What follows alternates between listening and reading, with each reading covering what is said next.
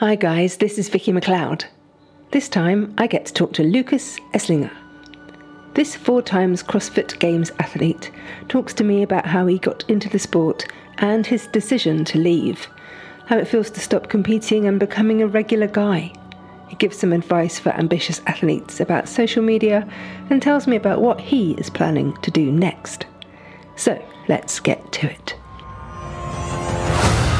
Welcome to the Europe is Coming podcast, taking you inside the minds of Europe's best CrossFit athletes and the people behind them.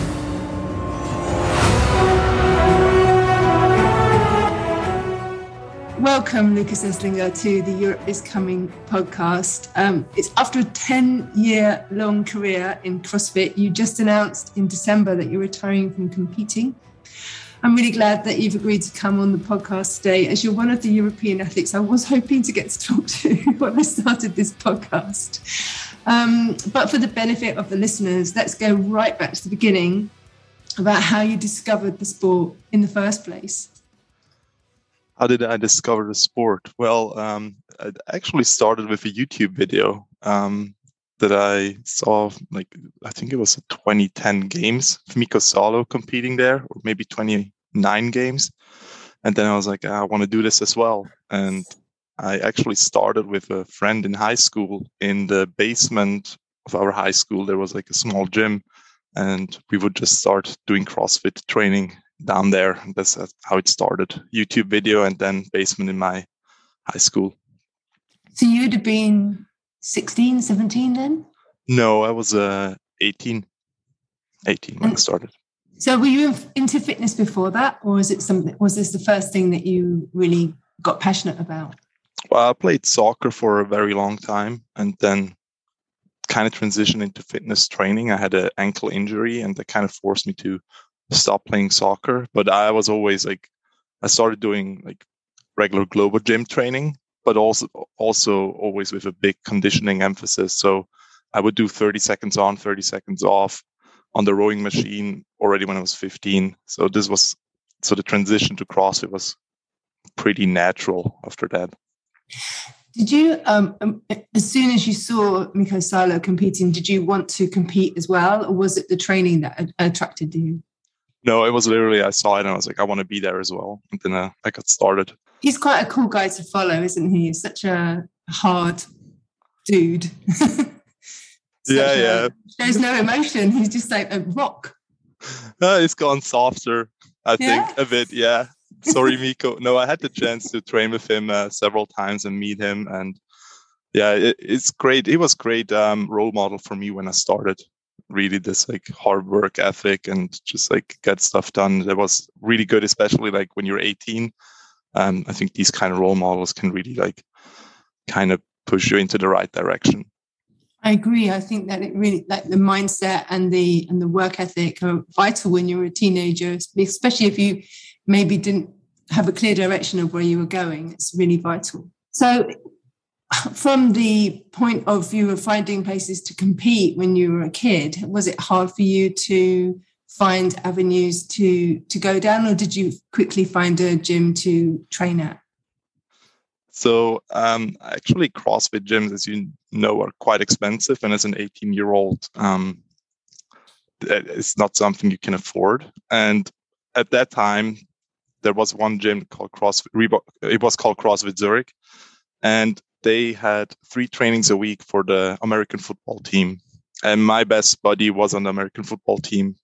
And they got to train for free. And so we just pretended that I'm on the team as well. And that's how I got my first 3-4 months of CrossFit. It was kind of for free. And then later on, I think they kind of noticed, and they also saw that I have some talent, and I got a pretty okay deal going forward. And I could afford to stay there, so to say. What did they say? Don't ask for permission, ask for forgiveness. Yeah, exactly. What about your parents and your family? Did they support what you were doing, or was it something that you had to do on your own? They were very supportive. In the beginning, though, that was it was such a niche sport and so small. So I don't think my parents really okay, he's doing this. But then obviously, like once I made it to the games, like they realized, okay, this is really big. I mean, you're on the US TV, you're all over YouTube, on Facebook TV, and so on. But in the like early years, it was more like a very time-consuming hobby during like a crucial time, also in terms of like academics and first jobs. And I was focusing on the sports thing. The difficulty of training and studying at the same time is something that a lot of young athletes have to cope with. So what would your advice be for up and coming athletes who might be struggling with that now? Yeah, it's really hard. I still don't think I ever got it like perfectly right, to be honest. It is challenging, especially if you want to do well in both things. If you just want to be like, I get a degree, but my focus is training, I think you can still do really, really well in the sport. But if your goal is also to have good academics and perform at the highest level, it's very hard, and you just have to know that this takes some sacrifice in terms of your social life, your time you spend on Netflix and social media, and so on. It's totally doable, but it's all comes down to really good time management and sticking to like a very like strict schedule. The problem with is that to have to maintain the passion and to maintain the enthusiasm even through the hard days when maybe training's been difficult or you've had a bad grade. We only have one exam at the end of the year at university. So there was not an option to have a bad grade. If you have a bad grade, you don't pass the class and you have to come back the next year. So it was always like I planned my competition 6-7 months in advance and really made sure I have like a month before exams or 6 weeks before exams. I have nothing going on, and hopefully 4 weeks after as well. So I could kind of put more focus on one thing for some time and then try to go all in on school or whatever it may be. But it was really all about time management, especially around exams. The goal there was just to move for 1 hour a day or 60 minutes. And I think that's like just being consistent with training over a long time is important. I guess as well, it kind of helped you not knowing, for example, in too far in advance when or how the season was going to pan out. There's been so many, at least this year we know quite far in advance when and where things are going to be happening with the competitions. But in the past, it's been a real mess for you guys. Well, honestly, like in the early stages of my career was still this open regional game schedule for most of my career. I think only the last 2 years of my career were with the new format where I competed at games level. The changes make it a bit more difficult, I assume, for athletes that try to balance a life besides the sport. So if you have a job or school, just because the planning becomes nearly impossible for them. You've been crowned the fittest man in Switzerland 4 times and the second fittest on 3 separate years. Are you still the fittest man in Switzerland? I don't think I am right now. But yeah, did you get a certificate from CrossFit? No, I also wasn't the fittest last year. I think Adrian was the fittest. So I'm good. How does it feel to be sliding down the fit level? It's like, it's a bit weird. I mean, I'm really competitive, and it's kind of hard to accept. Like, honestly, like I'm not putting in the work that I used to in fitness, but it's still kind of hard to accept that like all this fitness is leaving my body, so to say. It's and yeah, I mean, I don't think I will do the Open this year, or I don't think I'm going to sign up just for my mental sanity, because I know then I will have this itch, semifinals or quarterfinals, and suddenly like I get pulled back into competing. It's like I want exactly the opposite. 29 is quite young to say that you've retired from something. It must have felt kind of strange when you wrote that Instagram post in December that you've officially announced that, when using that word.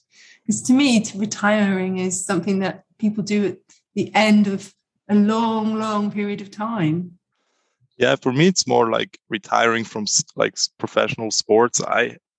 Like you mentioned, I've always gone to school and I've built up this like plan A, so to speak, where I focused on also a lot on schools and academics, and now made the switch to like a more normal career that I will probably pursue for the next hopefully 30 years plus. And so it was more that, but it has to be said that CrossFit, I think it's moving really, really fast on the competitive side. And if you look at the games leaderboard, at the people that qualify, you always have the same 10 or 15, maybe 20 names that qualify, but then the other half of the field is very volatile. It changes from year to year. So I think 5-6 years at the games is actually, at least for the short history of the sport, quite a lot, like long stretch. And it has to be said that I started when I was 18. My first regionals was when I was 19.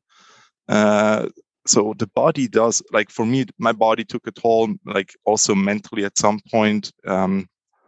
You just like, you don't have that fire anymore. It's not burning the same way anymore. And so I think you will see a lot of athletes that have built up a plan A on the side retire quite early. And I think you will see others that don't have much else in competing that hold on for much longer. I mean, when I spoke to Kristen Hogter before Christmas, she said the same thing. It's like her brain was just, she was losing the edge of the mentality to compete. But I mean, like physically, she's smashing it, but she just said, I'm just ready to stop now. And she had a beautiful plan and executed it really well. Like she had, I'm going to do my last individual in Dubai, then I'm going to do a fun team one in Wadapalooza. And watching her, she looked like she was having a ball. Are you regretting that you haven't had an opportunity to kind of go out on the competition floor and actually publicly retire? I mean, it's not about publicly retiring. It would have just been more for me to have like kind of like this one like event to have closure. So like, oh, I'm really done. I placed 14th or 15th at the games. Yeah, you're good. Yeah. But no, I did not get that chance. But honestly, it's fine now. It just like also gave me a chance to switch my focus quite early and focus on other stuff. Otherwise, I would have had like, oh no, I need to do this one more competition, and then what if I not satisfied with the outcome? So now just like career got killed by COVID, and I think it's okay. And there's always benefits that come out of things like that as well, as it kind of forced you to make a decision. Yeah. So you don't have any regrets, but you must have some great memories. Tell me about some of the highlights of your career. What things stick out to you when you're going to look back and tell your kids when you're older about your daddy's career?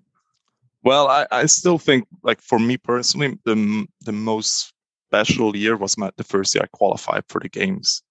So that year I broke my ankle, I think 3 or 4 weeks before the Open. Ooh.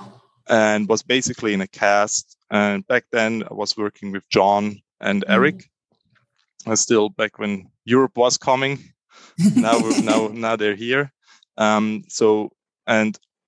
Just like first overcoming this injury, like making it through the Open somehow.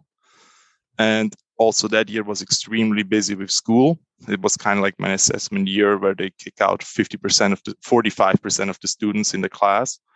And that also, the dates of the exam were the week after regionals, and just like qualifying that year, making it through all the exams, getting back from the broken ankle. That was just like, it gave me a lot of confidence also going forward, like how much I can, like how much pressure and how much stress I can put myself through and still like be fine and come out successful on the other end. So that was like almost like unlocking the code for me to like qualify going forward. I realized, okay, this is how bad you have to want it. This is how hard you have to work. And that after that, like, I cracked the code and I basically could replicate it for the next 4 years. So going to the games on 4 separate occasions, that in itself is a huge achievement. What would you say to ambitious athletes who've got their eye on going to the games? I mean, what has been the code for you? Well, for me, it was to be patient, actually. It's not the most comfortable thing to be patient. So it took me 5 years to qualify for my first games. And you always hear these stories of people qualify in their second year, or just these freak athletes. And this really wasn't the case for me. But I do think this, just like sticking to the plan, being patient, your time will come, at least for me, really paid out. Obviously, you can only do this if you have the time. If you can wait 2 or 3 or 4 years and really build that base, work on the fundamentals, build up in volume, and all these things take time. And I think also this will result in a more consistent, longer career. If you just if you're fine with, okay, this will take another year. The games is not something you have to achieve in your second year, but it's fine to go there your 6th or 7th year in the sport. Yeah, there's always, I imagine, the pressure from outside people, especially now that everybody's on Instagram. You can see everybody, how they're getting on, how they're lifting, what their numbers are. And it must be, for any athlete, really difficult to stay away from comparing themselves and constantly competing, because that's such an easy way to burn out, isn't it? Even in the off season, you're like, got to do every workout's got to be a race. So patience is key, huh? Yeah. Also, the aspect with social media is, I do think it can cause a lot of insecurities in your fitness. People always post their hardest workout, their best lifts, and if you just consume all these highlights, you will realize I'm actually not that good. But that's really not the case, and I think it actually might be a good thing to get off social media if you're really serious about becoming the best CrossFitter. I didn't manage to do this, but I do think for your confidence, it would be great to spend less time there. Don't watch all these highlights and focus on yourself. The problem I think a lot of athletes have is that they need to have that social media channel and followers in order to be able to get sponsors. Yeah, but then there is the question for me: is your focus performance, or is your focus having small income? I strongly believe that if you're like one of the best in the sport and you don't have a big social media following, that will come later. But the other way around, if you just focus on, I need as much followers as possible, your performance will never be up there. I'm really I really believe that if your focus is just social media and having sponsors early, I think your focus is off. What's your point of view on the development of CrossFit as a sport? How do you think it's going? It's really hard to tell. I mean, I don't have the numbers. This is just the way I experience it. I think the biggest year was the first year in Madison for the sport. And since then, obviously, there was this whole change of format of the games, which did not help. And then we had COVID. So I do think there was not a lot of growth the last 2 or 3 years in the way I experienced it in the sport. I hope that going forward, obviously, that there's a bit more consistency and, again, growth for the sport, because at least here in Switzerland, people don't follow the games as much anymore as they used to. At least the people I have around, I surround myself with, and the people I talk to, they don't know the athletes anymore. They don't know what events are on. And some years ago, this was they knew what was going on a lot more. Actually, I've experienced the same thing here in Mallorca. I was talking to one of my coaches the other day, and he couldn't name me the top 5 athletes. I was like, okay. And he was the guy that I would always speak to about the sport before, and now he's not so. He just, I'm not following it. And it's I think that CrossFit has to do some PR work this year to really improve its communication and improve its image, I suppose, as well, with the wider audience. Because I love to watch, but I also think that COVID just since all the restrictions are local, I think communities have gone a lot more local again.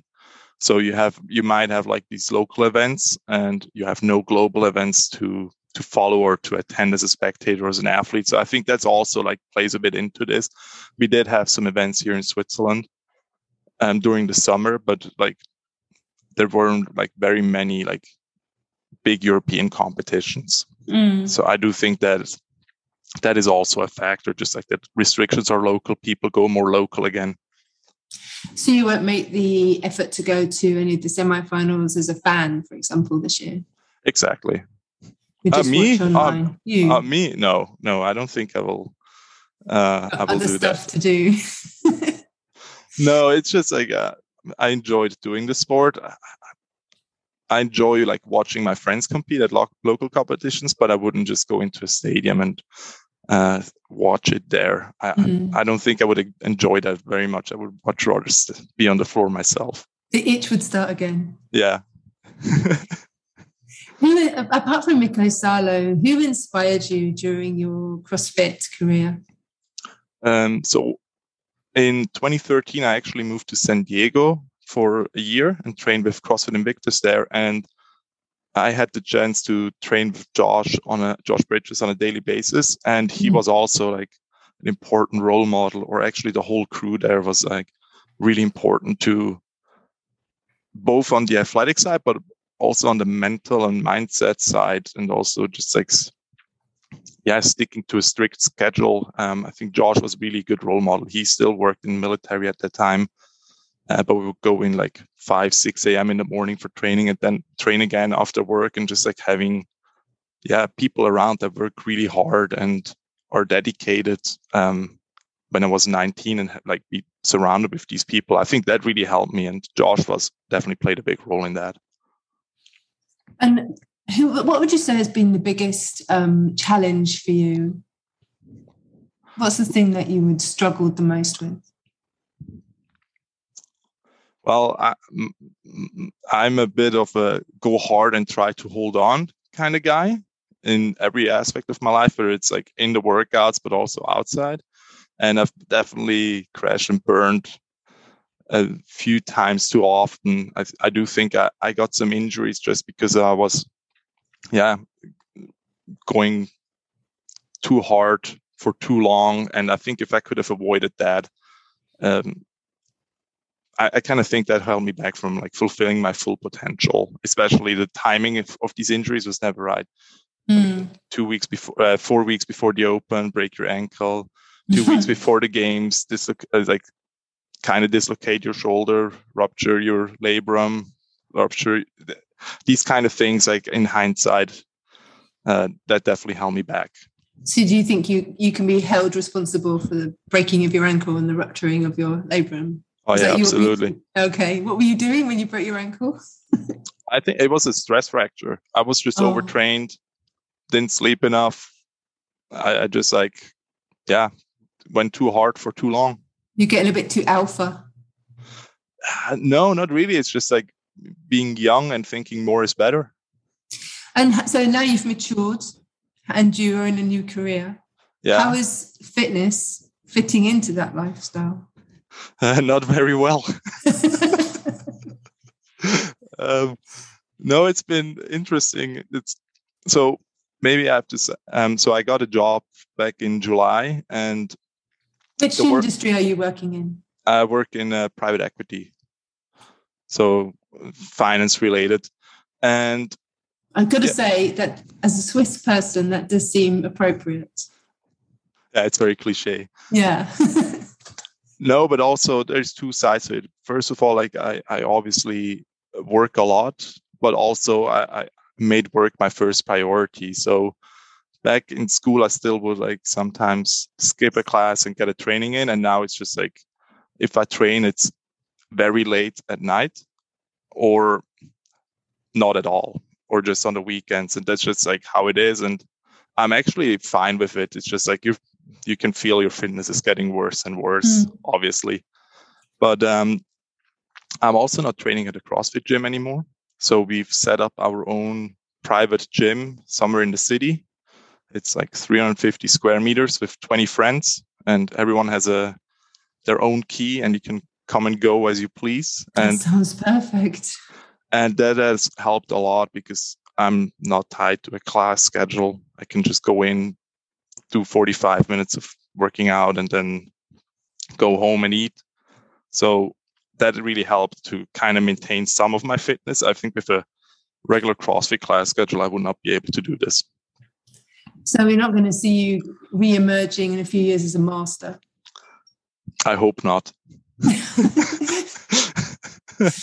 It's also not that far away. No, I know. 5 years.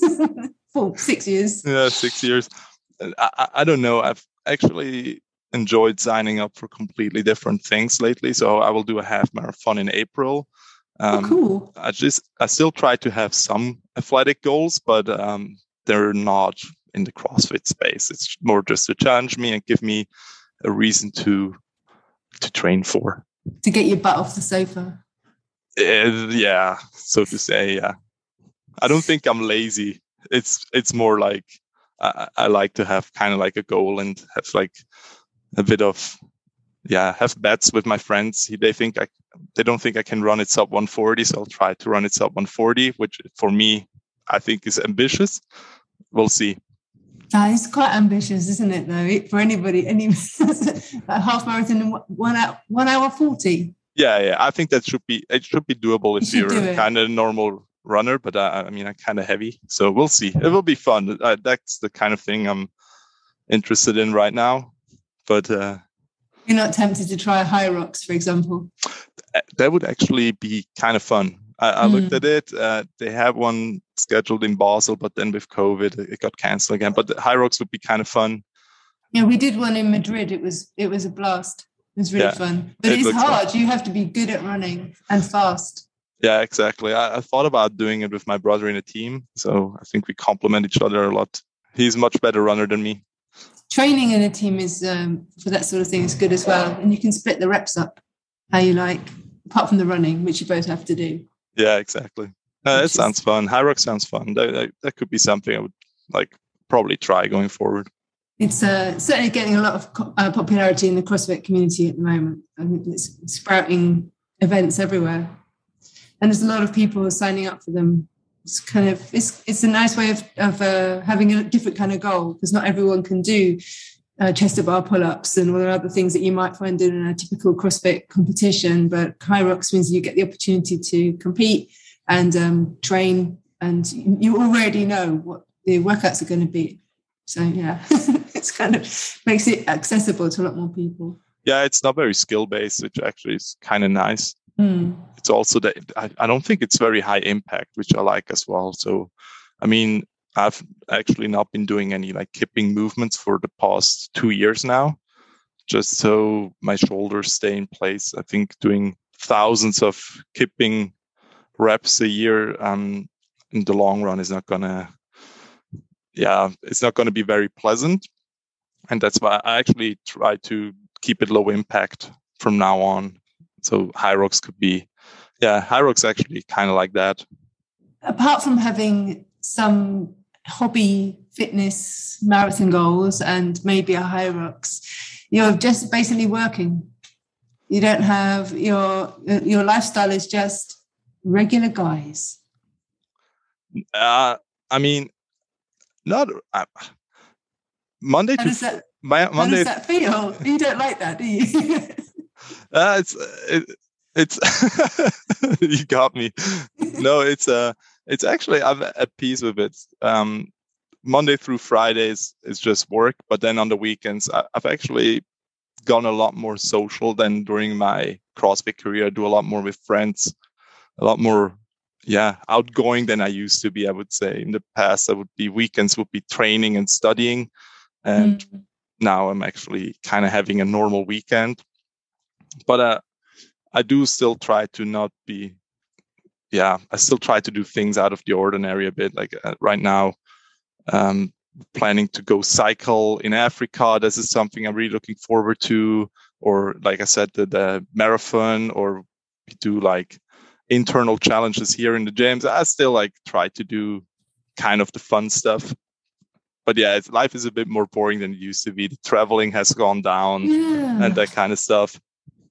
I think it's that when you stop doing what some of us might see as exciting traveling, and it must be kind of hard to accept that that bit's done for now. But then maybe you'll be traveling with your work eventually when everybody gets back traveling.